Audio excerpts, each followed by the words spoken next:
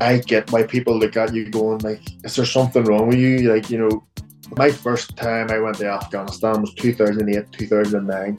One of the worst, if not the worst tours the Marines ever did. I was in Sangin, DC, which was just the heart of darkness. IEDs everywhere. Friends died, people got injured, and it was really difficult, but it was also one of the best things I've ever done. Like, I'll never get a bond again like I did with those fellas then. I'll miss that probably till the day I die, is having all those friends around you. You do a thing called decompression when you come back from Afghanistan, where you went through Cyprus and you spent 3 days in Cyprus. You had loads to drink, did a load of activities, and then that's the end.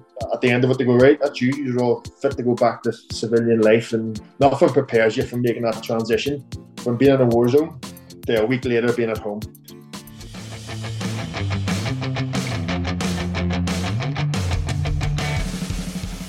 I think because in the Marines, you've got this terrible association with cold water being punishment.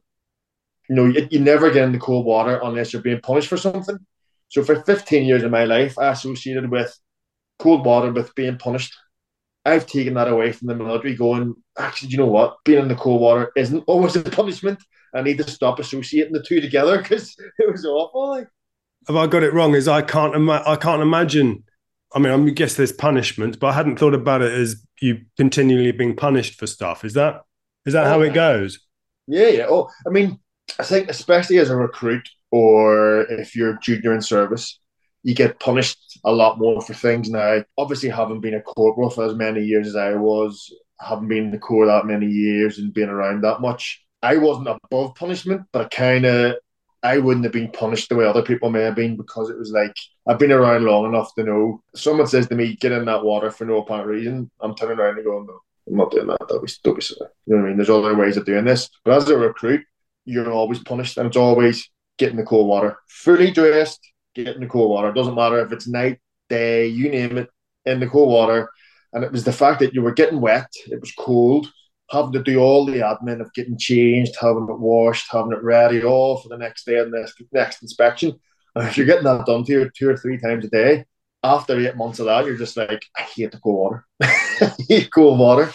Well, no wonder, really, if it's taking you back to like being punished as a grown But up. it was like, I distinctly remember it was early February 2006, I think it would have been. And I remember being on the beach. It was between midnight and 2 o'clock in the morning.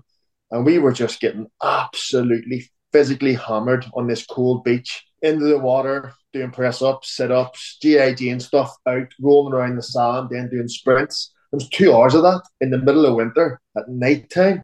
And it was like, it was horrific. Horrific.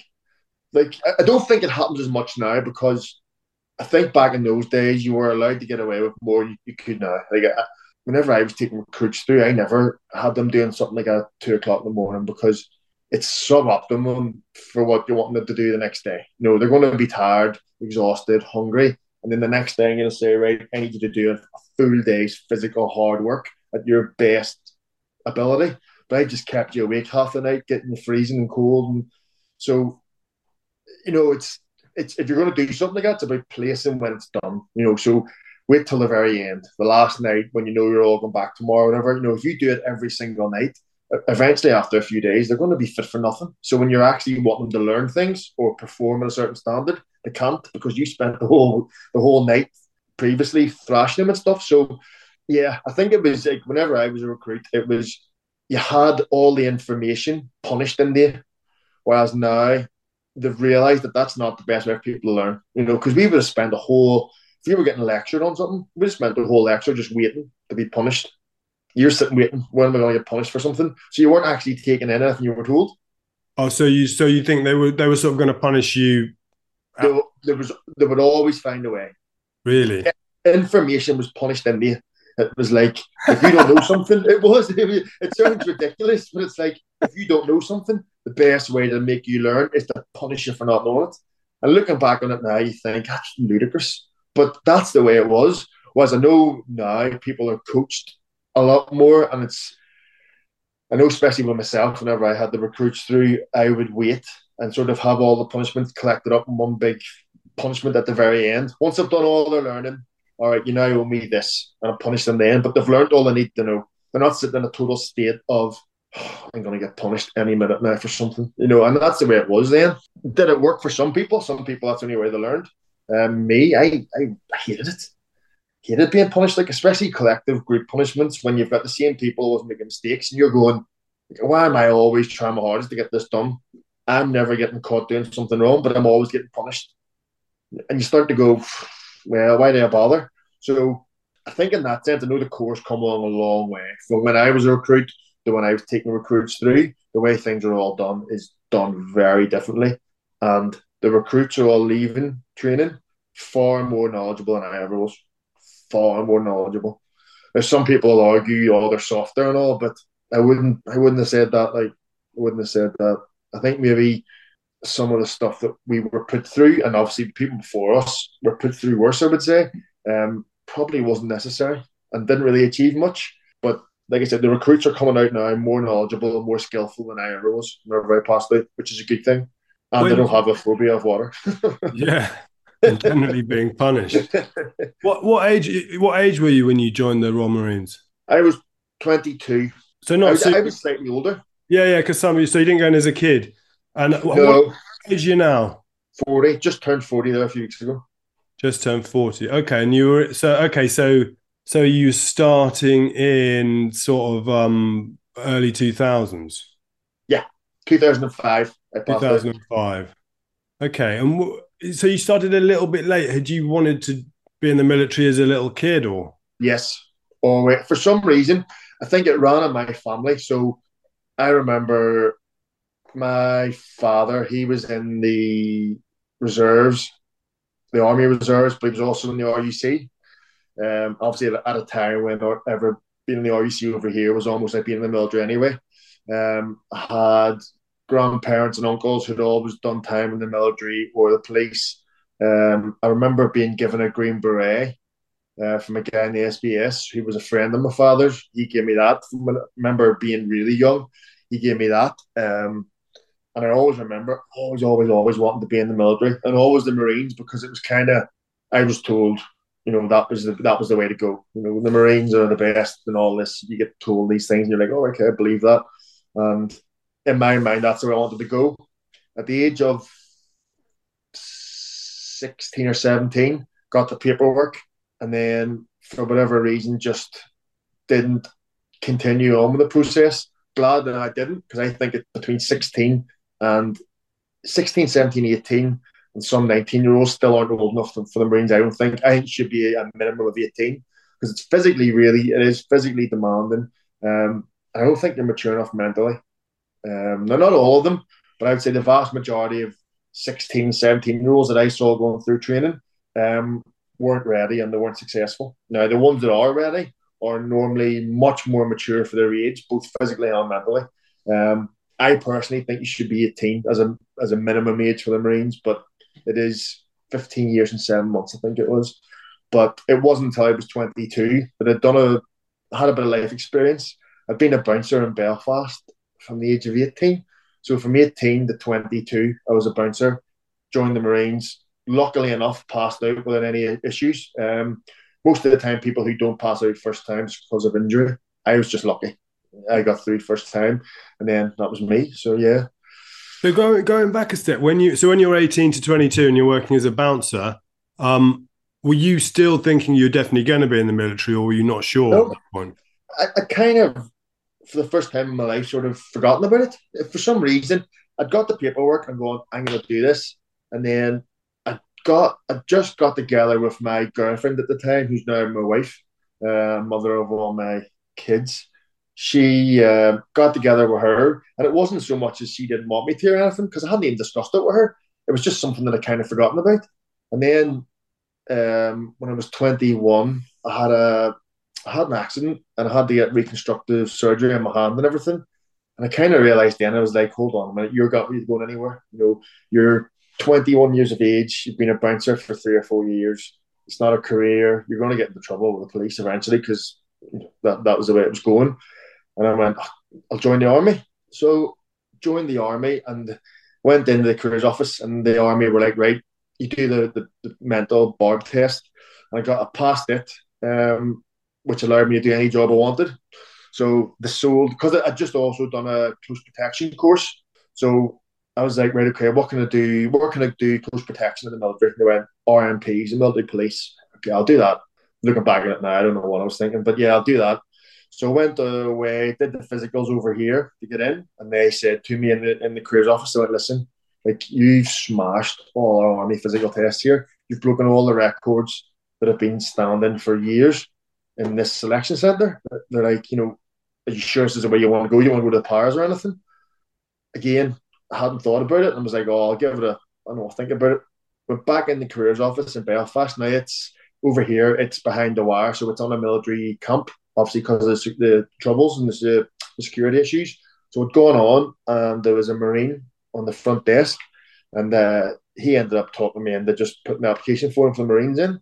And then next thing you know, that was it. The Marines managed to get me through the process quicker than the Army did. And I was like, well, okay, I'll join the Marines there. That was me, gone. So yeah, it was just by sheer timing in the end. And once you're in, because that's a big achievement, right? It's tough to get into the Royal Marines. And what's that feeling like once you're in? It's very strange because the whole way, before you join up and the whole way through, you think there's going to be some sort of like, when you get that day you're passed out, you're going to be the proudest man on earth, and it's going to be like, and it is, you're really proud and all, but you just want recruit training to be done. It's terrible, awful, and you just want to get recruit training done, and then you start. So the whole way through recruit training, you've been the lowest of the low, you're a recruit, and then you're going off to your unit where you're going to be the lowest of the low because you're the brand new Marine, but you're apprehensive and excited and everything else you can think of. And at the time as well was when Iraq was still going on, Afghanistan was still going on, there was loads of things. So you were nearly 99% sure you were going to get deployed somewhere within your first few years, which again was one of the reasons why I joined back up, because I saw it on the news and I was like, right, you know what?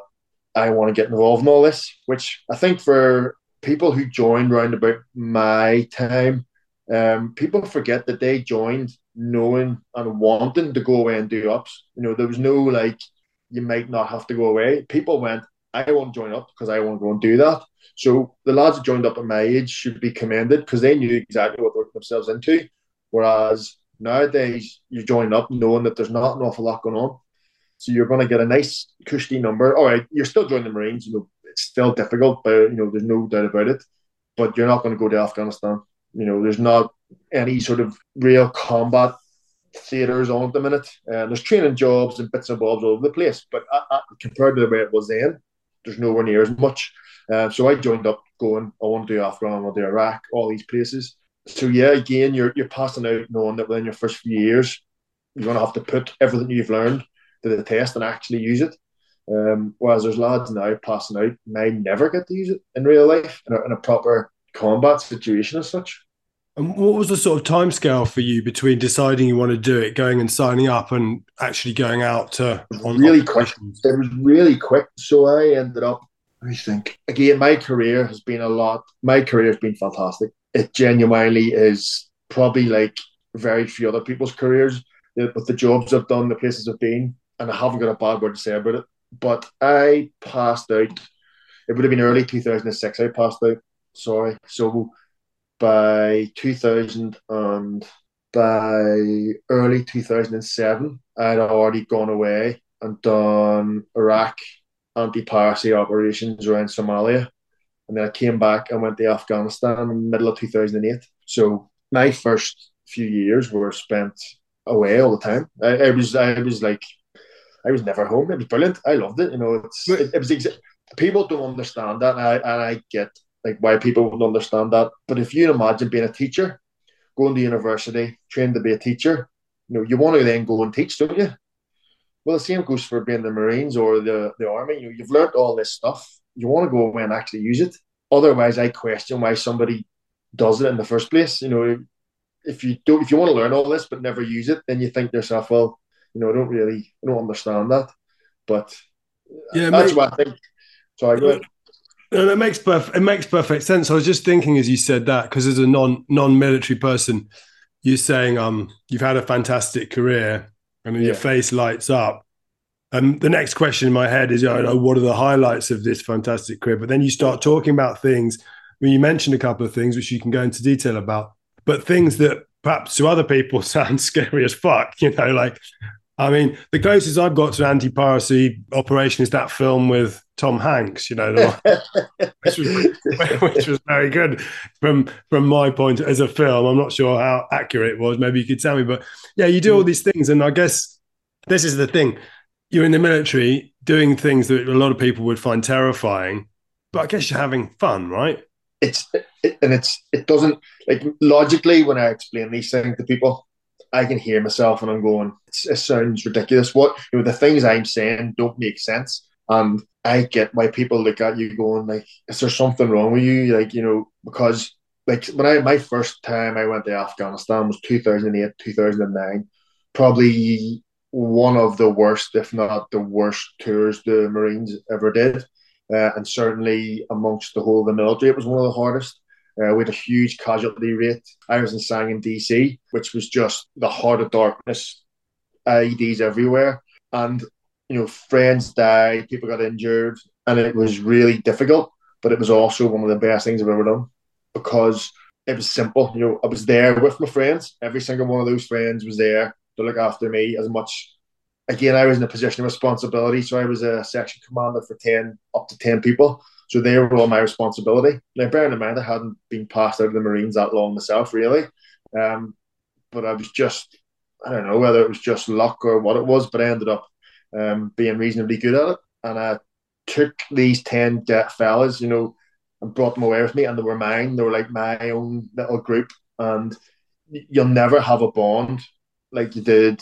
Like, I'll never get a bond again like I did with those fellas. And it was just, for a fact everyone was looking after each other. It was just, and it's hard to explain. It is that sort of camaraderie thing that whenever I left the military, it's probably been the hardest thing to adjust to, is not having that. It's been, and one of the reasons why I joined the job I'm in now in the police was because I thought that's the closest I'll get, to that. It doesn't even come close. It's not even close at all. But yeah, I think for a lot of guys leaving, I know for myself anyway, that's the hardest thing is leaving the lads behind and that life you had with the lads.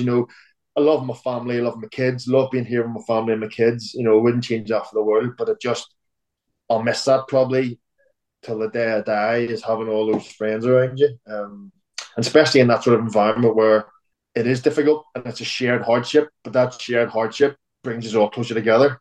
And I do think that's probably what I would advise anybody leaving the military to be prepared for. If you've been away in those types of theatres and you've experienced that level of friendship and you've been in those scenarios where you've all had people, injured or killed, when you come away from that, you do feel totally lost on your own. And that's, yeah, that would probably be the hardest thing that I've experienced so far. So you're talking about feeling lost and alone when you leave the military, or when you leave, yeah, when you leave. When you leave. Because if you think about, when you're on a camp, Monday to Friday, you're working, but you're also living with these people. So you're literally spending every moment you're awake with the same groups of people. And that's for weeks and weeks and weeks at a time. It's hard not to get those sort of friendships that are, so close that when you do, you feel like you're sort of stripped away from them. And most of the time, you'll go your separate ways. You never hear from each other again. Or it's very rarely that people will keep in touch, forever. But yeah, for me, it was definitely the hardest part. Was I've tried to replace that, and it just can't. And I've had to sort of accept that it won't be. I couldn't replace that.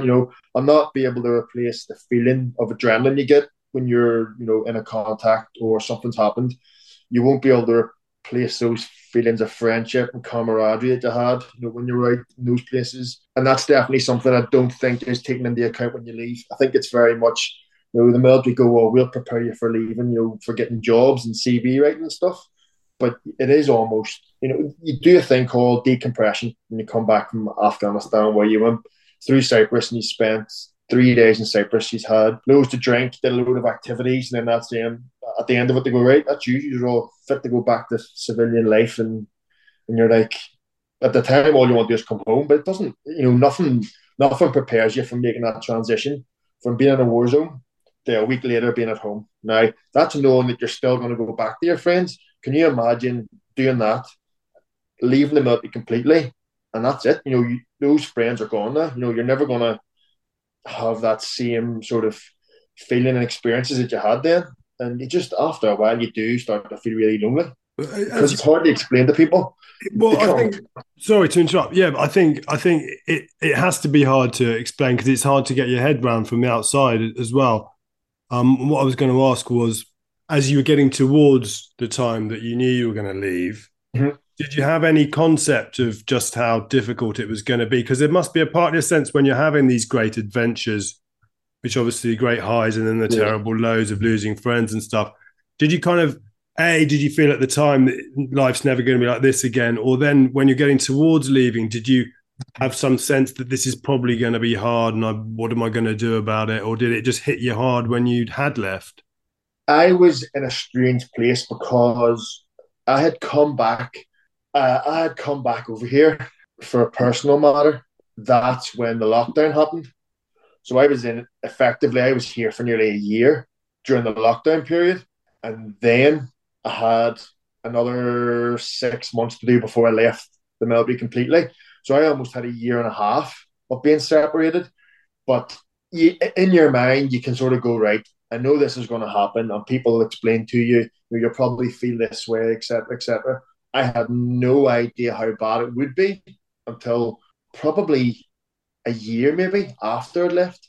So it didn't hit me straight away. So that big long period, you were fine, and then I think it was probably gradually working on me, but I didn't. I wasn't going, oh, really miss being in the military. I really want to go back. You just kind of you feel like there's something missing. So you don't really know what it is. And then when you sit down and think about things and you talk to different people, like I have a few friends over here now who've left the military, and they feel exactly the same way as I do. But yeah, I don't think you can't fully prepare yourself for it. Maybe my experience is different. Well, it will be different to everybody else's. Maybe some people who are leaving the military are leaving because they're bitter about being in the military, or they want to leave because they don't like the job or the people they're with. Their experience is going to be completely different to mine. I didn't leave because I didn't like the job or I had anything against the job, because I loved it. It was because my family, I spent so much time away from my family that it was like, I had to almost pick one, and I wasn't going to, couldn't not pick my family. So I've moved back over here. The relationship with my kids and all, so much better. I've had another baby and all since. In that sense, fantastic. But as far as work and career and things go, you're always comparing it to that last job, and it's hard not to, but it's something that you can't do. I have to make a real conscious effort. I find myself going, this wouldn't happen in my old job, or my friends and my old job wouldn't have done that or said that. And you can't live like that, and you have to just accept that that's it, it's gone, it's finished. And people have said about joining the reserves and things, but I think it's, for me, I had to just make a clean break. I was in the Marines. I'm now gone, and that's it. It can't be any other way. I can't be half in, half out. And were you leaving? Were you always going to join the police right away, or did you take some time? And no, I basically joined the police while still in the Marines. And once the police came through and said, "Yeah, we've got a job offer for you," that's when I handed my notice in. For me, there wasn't really. Even now thinking about it, I don't know what else I would do. I don't. 15 years in the Marines, you come away from it fantastic at being a Marine. But as far as civilian life goes, you don't learn a trade or anything as such. So, I was coming away after 15 years with not an awful lot of extra paper qualifications to go, yes, you can do this. Being in the Marines has given me loads and loads and loads of tools that I can use in any job, but nothing as a certificate or a bit of paper that says, you're actually really good at this. So joining the police, I was like, well, it's probably one of the few jobs where my skills are transferable, especially over here, because the police over here are all armed. Obviously, a terrorist threat is still here, and there still is that sort of security issue that isn't really encountered as much over in the rest of the UK. But for me, it was the only job really I could think of doing that I could go, well, actually, there's opportunities within that may be closer to the military than anything else I could do. So that was kind of my thinking on the And when you're a new recruit in the police, then Keith, are you treated differently from, because someone could be like a kid with no experience, and you've come in with years of high level military experience? Are you treated differently, or The police over here is probably the most scrutinised police force in the world. So they are so careful about making everything even and fair. So I'll speak to people and they'll say, you should be fast tracked into this job or this role. And it would make sense to do that, but they can't be seen to make any sort of favourites or any allowances for anybody. So I was treated exactly the same as everyone else. Yeah, not really. No, I wouldn't say I was treated any differently. When I passed out from being a recruit to an actual police station, there may have been more leeway given to me insofar as they're going, well, he's a bit older, he's got all this experience, so maybe he doesn't need to be babysat just quite as much. Or people will look at me and go, well, actually, you know what, he's probably able to handle himself in this situation. Or in some cases, they're probably thinking, actually, I'd rather him than somebody who's done the police for 5 years, because not necessarily being in the police for 5 years doesn't necessarily mean you're tactically sound. Now, the Marines didn't prepare me to be in the police at all, insofar as like the way I would how do I put this? The way the Marines is probably makes me worse at being in the police, because everyone's very straight down the line in the Marines. If somebody's doing something and it can be solved by telling them off in a certain way, that's what you do at the Marines. In the police, you can't. Things have to be dealt with a certain way. Winding back to when you were a kid, Yeah. You mentioned being a bouncer. Yeah. Did you have, and you said you did a close protection course. Was that before you joined the military? So what happened was I'd been a doorman for probably 3 years, and then a guy I know had said about doing close protection work. And I thought, I'm not being in the military, like, what do I know about close protection? Turns out that you don't have to be in the military to do close protection work. Went away, did a course. I think I finished second out of 15 people on the course. And a lot of those have been ex-police. So whether they were just really bad in the police and the military, I don't know. Or maybe I was just lucky.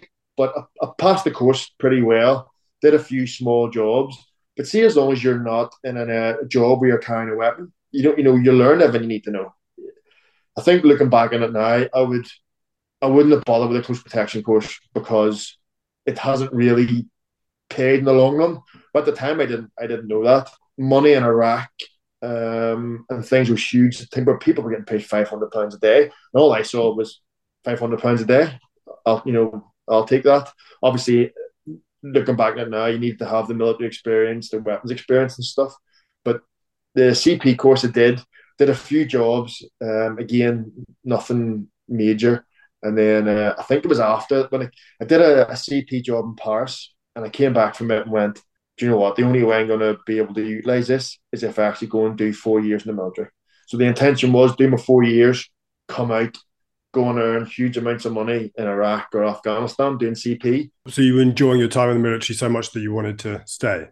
Once I was in for a year, I was like, I can't see me leaving this. I realised straight away, I was like, this is where I want to be. And I think I always lent into the job in the military, because it was like I always want to do something different. I always want to retrain in something or do a different job. So I ended up doing jobs that people only ever hear about in films and stuff. And they're like, is that really a job? And you're like, yeah, it is, And like, what sort of things are you thinking when you say that? So I was a helicopter sniper for 3 years. And out of those 3 years, I was an instructor for 2. So again, not many people can turn around and say they spent years hanging out of a helicopter firing sniper rifles. Again, doesn't really help me in the police. Doesn't help me as a job in Tesco's or anywhere else. So although it was brilliant in the Marines, doesn't serve me outside of the Marines. Sorry to interrupt. Do you think, as well as not having the things on paper, do you think it's partly there's a squeamishness of people outside the military? Because you start to around because I think people, they like the idea of having peacekeeping forces and things like this. But when it gets down to the nitty gritty of what you actually have to do in the military, and you can maybe see a bit of this in the blowback from what Prince Harry said about how many, his maybe ill-advised body count that he shared with us. I think when people talk about what they actually do in the military, the people who don't like to talk about these things are a bit sort of like, oh, I don't tell us about the killing side. No. Yeah. Well, again, this is why everybody is one of the reasons why I am like the most unpoliced person in the world, because a lot of people just think, if you're in the Marines, you don't know how to stop killing. It's like you just walk down the street killing everything. And it's not like that at all. You're probably better suited to control that anger aggression because you've done it for the last 15 years. But some people just seem to think that all you've done your whole life is just kill people everywhere you go. You can't control it. You're just some sort of maniac. And it's not the case. I remember having protesters outside Faslane Naval Base. So we used to go out for a run and you'd come in and you'd have these protesters that tended to be either young students or pensioners, in their 60s. And they'd have been shouting things like, you're baby killers and stuff. I'm not. But that's how they saw you, as some horrible baby murdering force. And you're like, it's not. Is this something that you saw that happened a lot to you? You saw a lot. Yeah, it happened.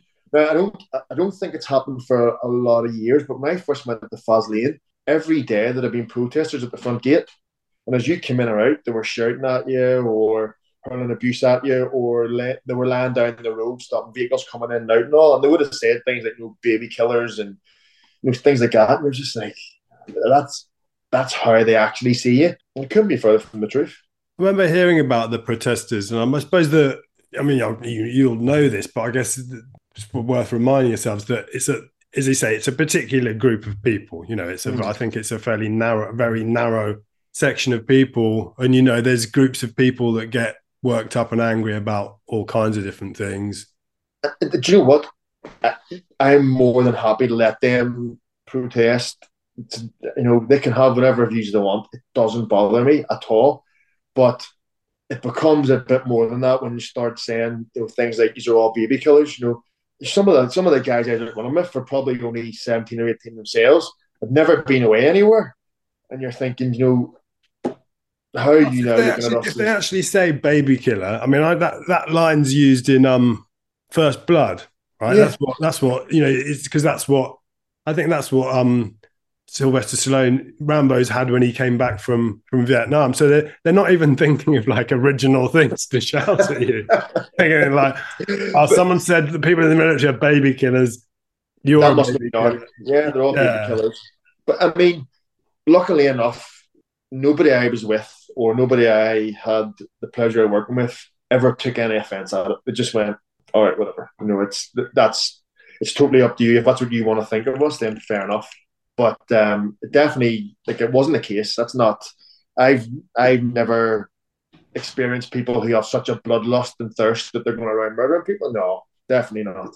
Definitely not. I don't think that would be the common views on the military. I think it's just like you said, it's like a niche group of people who feel that way. But I think there's a niche group of people who think we'll go and actually shout angrily at people. But then there's quite a large section of people who, I used the word squeamishness before, and I think it's like they know the military's there, but they don't really want to think too hard about the nasty. Let's be completely honest. I think in its worst case, that is the job of someone in the military, is to close and kill the enemy. Right? That is like worst case scenario. That is their job.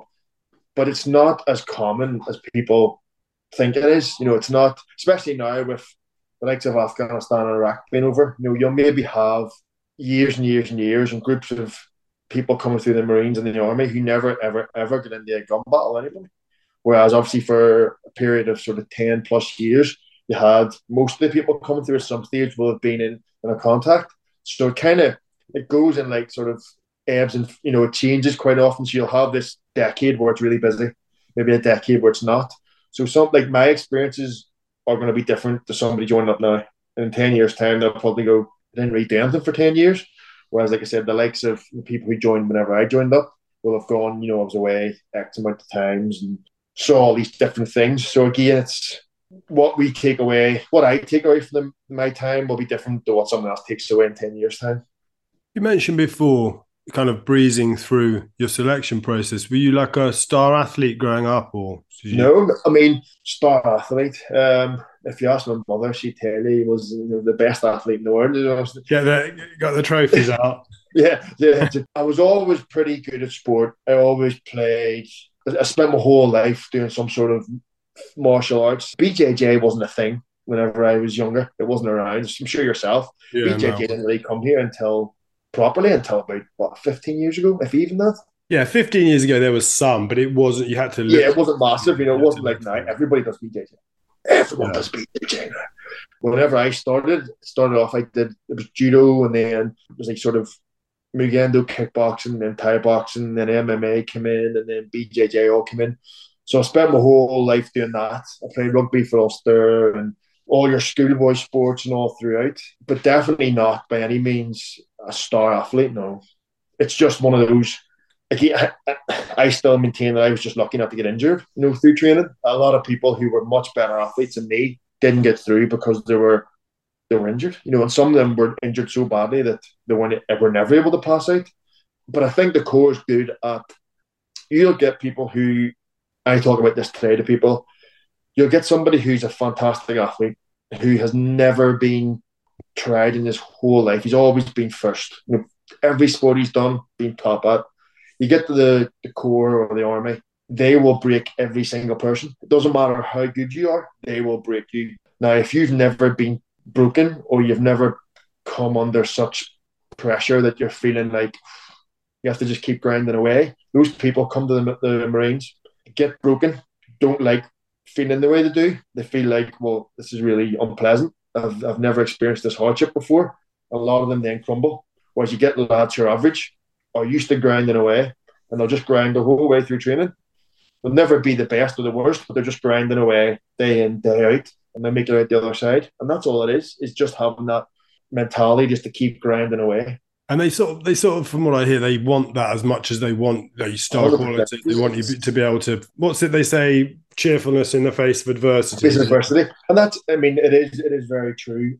And it's also about how you are as a team, because you could be the best athlete in the world, get everywhere first. But once you get to where you need to be, if you're no good at doing your actual job, you may as well never have been there in the first place. So yes, fitness is a huge thing in the Marines, but you have to be good at your job, because otherwise, what's the point of being in there?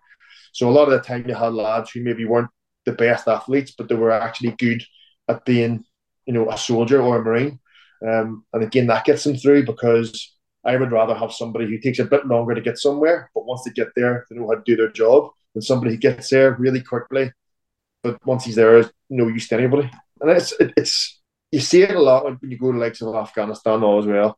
Nobody knows how they're going to react in those situations until you're actually there. Everyone would like to think they act a certain way. Before I got the likes of Afghanistan, no, I didn't know how I was going to react to them. Thankfully, I never had any issues. Well, how you going to react when it kicks off? Basically, you mean? Yeah, because I mean, most people in life have never been in that scenario until you get to somewhere like Afghanistan. You can always in your mind go, this is exactly what I would do, but you don't know about it. You don't know exactly what you would do until you get there and do it. And I've seen some lads who, in your mind, you're thinking, whenever it kicks off, he's going to be no good to anybody. And then when it kicks off, you're like, oh, he knows what he's up to. And other people who you think, probably the hardest bloke in the world, it kicks off, and you're surprised at how differently they react to it than how you expected them to react. So again, you then learn a person's true personality in those situations. And there's some people who maybe you didn't have an awful lot of faith in. By the time you come back after 6 months, you're like, I am totally safe in that person's hands. There's some people you think, I can trust them a million percent, and then afterwards you're like, probably not as much as I thought. Yeah, so you don't know how you're going to react till you're out there. I talked to a guy from the US Special Forces, retired, and he talks about the first time he was on operations and they started coming under fire. And he admits to sort of freezing, Mm-hmm. but he said it was probably a split second. He said freezing, didn't know what to do. And he looked around, and the guys who'd been more experienced with them, and they were basically having a laugh, like making jokes and stuff. And he was like, "Oh, fair enough. Yeah, This is the way to get through." And then he just realised you're still going to do your job, but you're not going to you're sort of not going to care because they're all just playing around, and they're not playing around because it's not serious. It's just their way of Yeah, coping. I mean, it's I have a photo somewhere, and it's a photograph of me behind the wall, and I'm doing the same. I'm laughing, and I remember when the photo was taken, and we were in the middle of a contact, and again, that was probably over halfway through. So you'd been in these situations, and you had become not numb to them, but you do get used to them, and the sort of this is what's quite frightening. You start to lose the not the adrenaline, but it becomes a bit more of a you become a bit more blasé to it. You're like, oh, another one of these, and it's almost like the more you get into them, the more numb you become. You come to them, and there's a photo of like me laughing, and then not long after that, I have to put my head above the wall and fire back. It's not natural or normal to have bullets coming at you and put your head up above the wall. Nobody wants to do that. It's not a natural thing. Everything in your body's telling you, stay here. You're safe. You know what I mean? Nothing's coming through here, but you have to obviously win the firefight. Like I said, just before I put my head above the wall, I'm laughing. It's nothing funny about it, but it's just how you do tend to deal with it in certain different ways. And I know the core, there's a sense of humor, cheerfulness in the face of adversity is a massive deal. And again, there's 6-7 months in that first Afghan. Some things we went through were terrible, but again, it was that cheerfulness and those friendships and bonds that get you through it. And I think that's what makes it so hard when you do leave, is because you can never recreate that, never. So if we could talk about that a little bit, if you don't mind. So when you Mm-hmm. when kind of it's hit you that you've left this thing Yeah. behind, was it sort of do you have a sort of terrible realization one day, or does the feeling creep in? And how do you deal with it when those feelings come? For me, it crept in, and I think I didn't realize what the feeling was until a while later. And every once in a while, it's kind of like it's not always there. Every once in a while, something will happen, and I'll go, and it'll come back to me, and I'll think about it. I tried to deal with it in different ways. I got involved with reorg and helped raise some of the money during the rollathon stuff for them. Again, at the time, I didn't realize it, but all I was trying to do was reconnect with those bootneck roots. When I sort of got involved with it, I didn't realize that's why I was doing it. But I think looking back at that was one of the reasons. Again, thanks to the BJJ and stuff, the gym I train at, it's a guy, Mike Summers at Forge. He and the gym make you feel really welcome. There's no, I've been to other gyms where you've gone in and straight away you feel uneasy. You're like, don't know about this place. That gym welcomes you straight away, and it does become like a big family. Now, it's not the gym itself, isn't definitely nowhere near 100 people. Maybe you're only talking 50 people in the gym, 40 people in the gym, but everybody knows everybody else. And if you don't know them, there's still group chats where everyone discusses things and chats about things. And also, again, there's another way that I'm trying to sort of fill that void.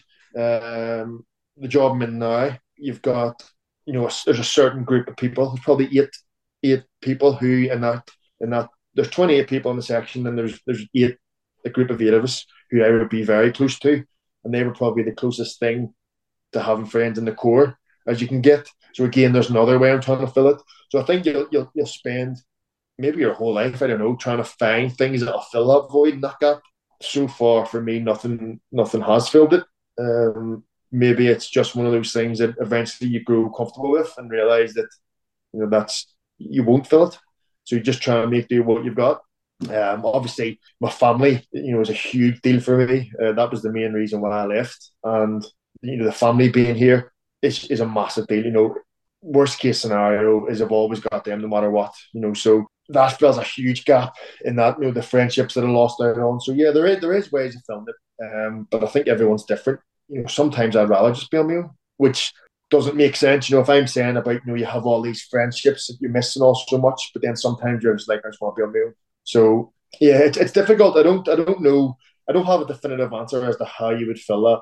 I don't have no idea. I'm still trying to find different ways. But Did you always stay in shape? Did you always so train? right up until the last 18 months, I would train at least once, if not twice a day, religiously. If I missed a day, it was like the world's come to an end. You'd look yourself in the mirror and you're like, you put on 4 stone of fat in a day and all. It's completely ridiculous. the last 18 months, things have gone, especially with the injury I picked up 6 weeks ago. Well, not 6 weeks ago, say 4 weeks ago in the rollathon. Since then, I've done no training at all. My training in the last 18 months is nowhere near what it used to be. So again, there's a whole lot of things that I'm now looking at going, I need to get myself back on top of that. Maybe a lot to do with having structure. I'm terrible for needing structure. In the Marines, you've got structure. Even on a day where anything can happen, there's still a certain amount of structure to it. I've let my structure go out the window, especially because of shift work and different work patterns. So I need to try and find some sort of structure that I can build around that to get me back into training. But again, with the BJJ and stuff, I can't do anything like that really until February, till I finished, getting over my injury. So until then, I'm sort of stuck. But that's something that I've let go as well. But that's all me. There's no excuses. That's 100% my fault. So I'm to interrupt. It's not on you, but you're completely right that I think for most people, yeah, you're right. Structure is very important, and I think whatever your work or home life allows, getting the regular training in is hugely important. I know for me, if I don't train, I quickly see things go downhill. Yeah. So then for me, it's just a decision of deciding whatever else I'm going to get the training in, even if I've got to get up while everyone else is in bed to do it. I'm going to train, and you just see the difference. The problem is, obviously, if you choose something like jiu-jitsu as we have, you're going to crack the odd rib occasionally, and then you've got to have something to do while you're broken. That's the thing. I balance jiu-jitsu with yoga because I got to the point of injuries building up, and so it's either one or the other. But obviously you need a degree of mobility to be able to do that. But yeah, I think you're right. You probably never are going to get what you had in the military, but it's a question of having enough of a structure and enough of a balance to keep yourself sane, I suppose. I think as soon as you start making those comparisons and thinking, what is possible now. I mean, you don't really know. I mean, I'd done martial arts growing up, but I didn't start jiu-jitsu properly till I was 41, I think it was. I'm 49 now, and I'm in much better shape at nearly 50 than I was at 40 because, I mean, I was a bit younger then, so obviously there's more wear and tear, and certain things become more difficult. But I would hate to go back 10 years and to not have the skills I've learned in my 40s. I think as well, for likes of the police and things, BJJ is very good because, a lot of the time, if you're in sort of a situation where you're having to get hold of somebody and restrain them, I think BJJ and judo are probably the two best sports in that sense, because in judo, to a lesser extent BJJ, but the judo will help you bring somebody from a stand-up position to the floor. And then the BJJ will obviously help you get them under control. So I think the police should definitely look at introducing a form of BJJ or its own sort of type of BJJ into the police. I think it'd be really handy. And obviously you can't choke people and things, but there's, bar choking people, there's a million other ways you can use BJJ to help in the policing environment. When you're out in the police, how often does it get pushy shovey in? Do you know what? The place, the area I work in, has no rhyme or reason to it. So if a Monday morning at 7:00 could be like a Saturday night kicking out time, and anywhere else in the country, it literally is 24 hours a day, 7 days a week. So you could go 3 or 4 shifts with nothing, and then for the next 3 shifts in a row, or something happens, or the next 3 calls, something like you just don't know. And I think, depending on who you're working with, can dictate how a situation changes. If you are with somebody who is timid or is a bit quieter, a lot of people will take that as a weakness, and straight away they're thinking that they can up the ante on the situation to a point and win. Whereas if you're with 2 or 3 people who are maybe more intimidating or carry themselves in a different way, the same person could come, they could look at the police in a totally different way and go, do you know what, actually, there's no way I'm going to come out better in this situation. So they'll come quietly. I think it just depends. For me, it's not very often. So far, touch wood, I've been in very, very few and none that have caused me an issue yet. But I know other people who have been who had parts of their ear bitten off, back of their neck bitten. I know a girl was hair butted. But like for instance, the girl that was hair butted, she was hair butted by a person who apparently would tend to resist police quite a bit. And another dealings with him, he's been quiet because he's maybe been with a group of male police officers who you just don't know. You really couldn't sort of guess, or in the next four shifts it'll happen to me twice. You just don't know. You don't know at all. I guess you're there and you can handle yourself, but you might be with people who aren't that well trained. Some of your. I think the idea of defending yourself within the police, it's taught at a very, very low level because obviously it has to be. And I think it almost teaches people to be overcautious. Because if you think that people say to you, as a police officer, can you punch someone in the face?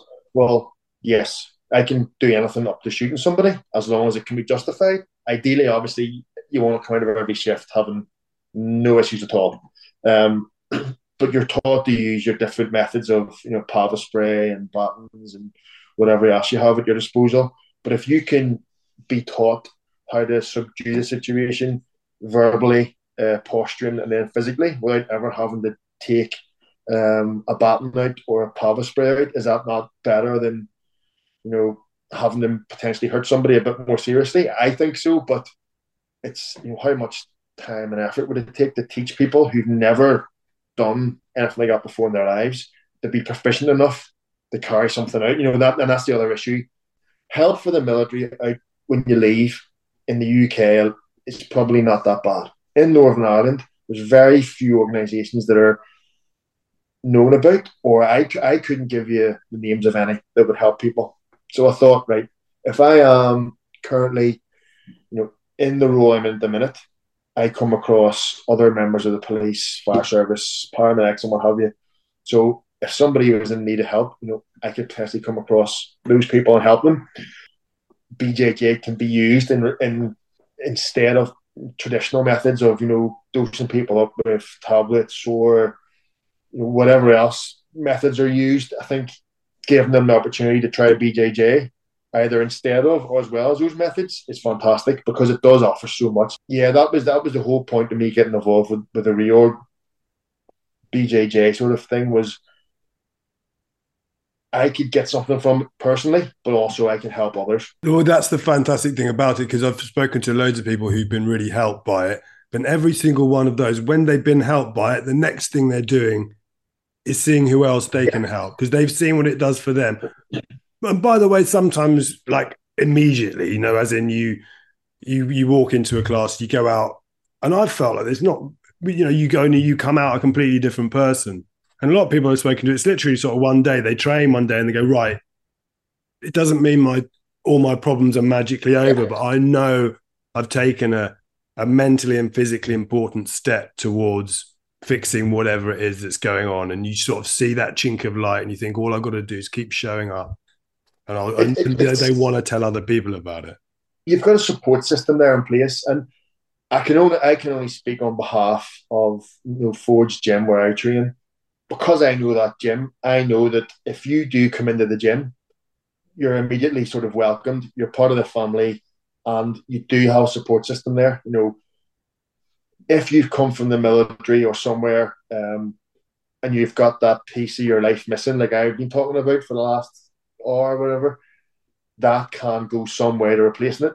If all of a sudden you've gone from having a group of like-minded people who you spend a lot of time with in your life stripped away from you, then go into a BJJ gym or any other gym, and you've got like-minded people that you're maybe not spending as much time with, but you're still spending an hour a day with, all of a sudden, it's not quite as bad as it was before you did that. And it's because it's helped me massively. I mean, me personally, I spent 15 years of a support network around me without ever having to ask for it or think about it. It was just always there, and then it's gone.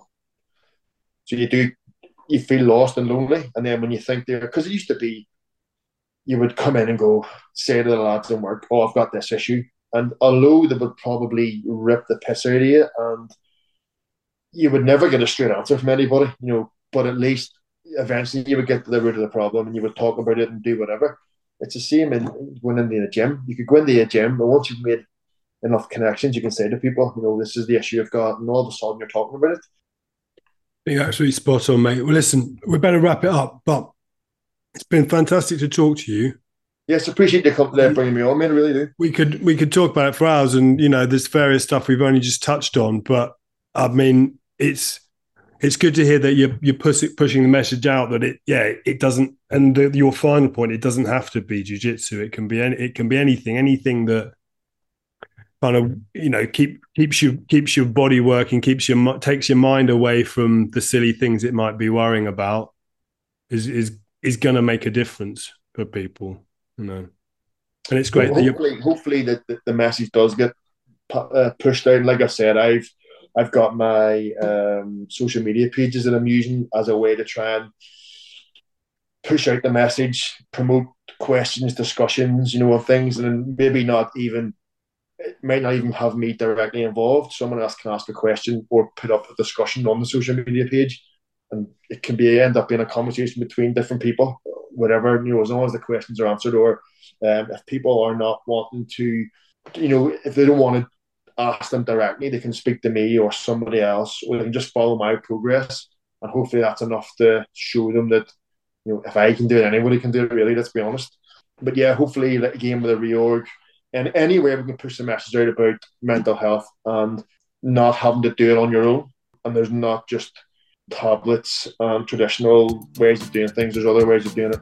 But yeah, hopefully it gets out there. But yeah, no, I appreciate you bringing me on, have the discussion and letting me rabble on for the last hour and a half. Perfect. No, it's great to talk to you, mate. You're speaking to the choir here. The singing to the choir, whatever the expression is. Okay, mate, that's fantastic. Keith Hughes, thank you very much. Listen, Rich, thank you very much. Cheers for your time, mate.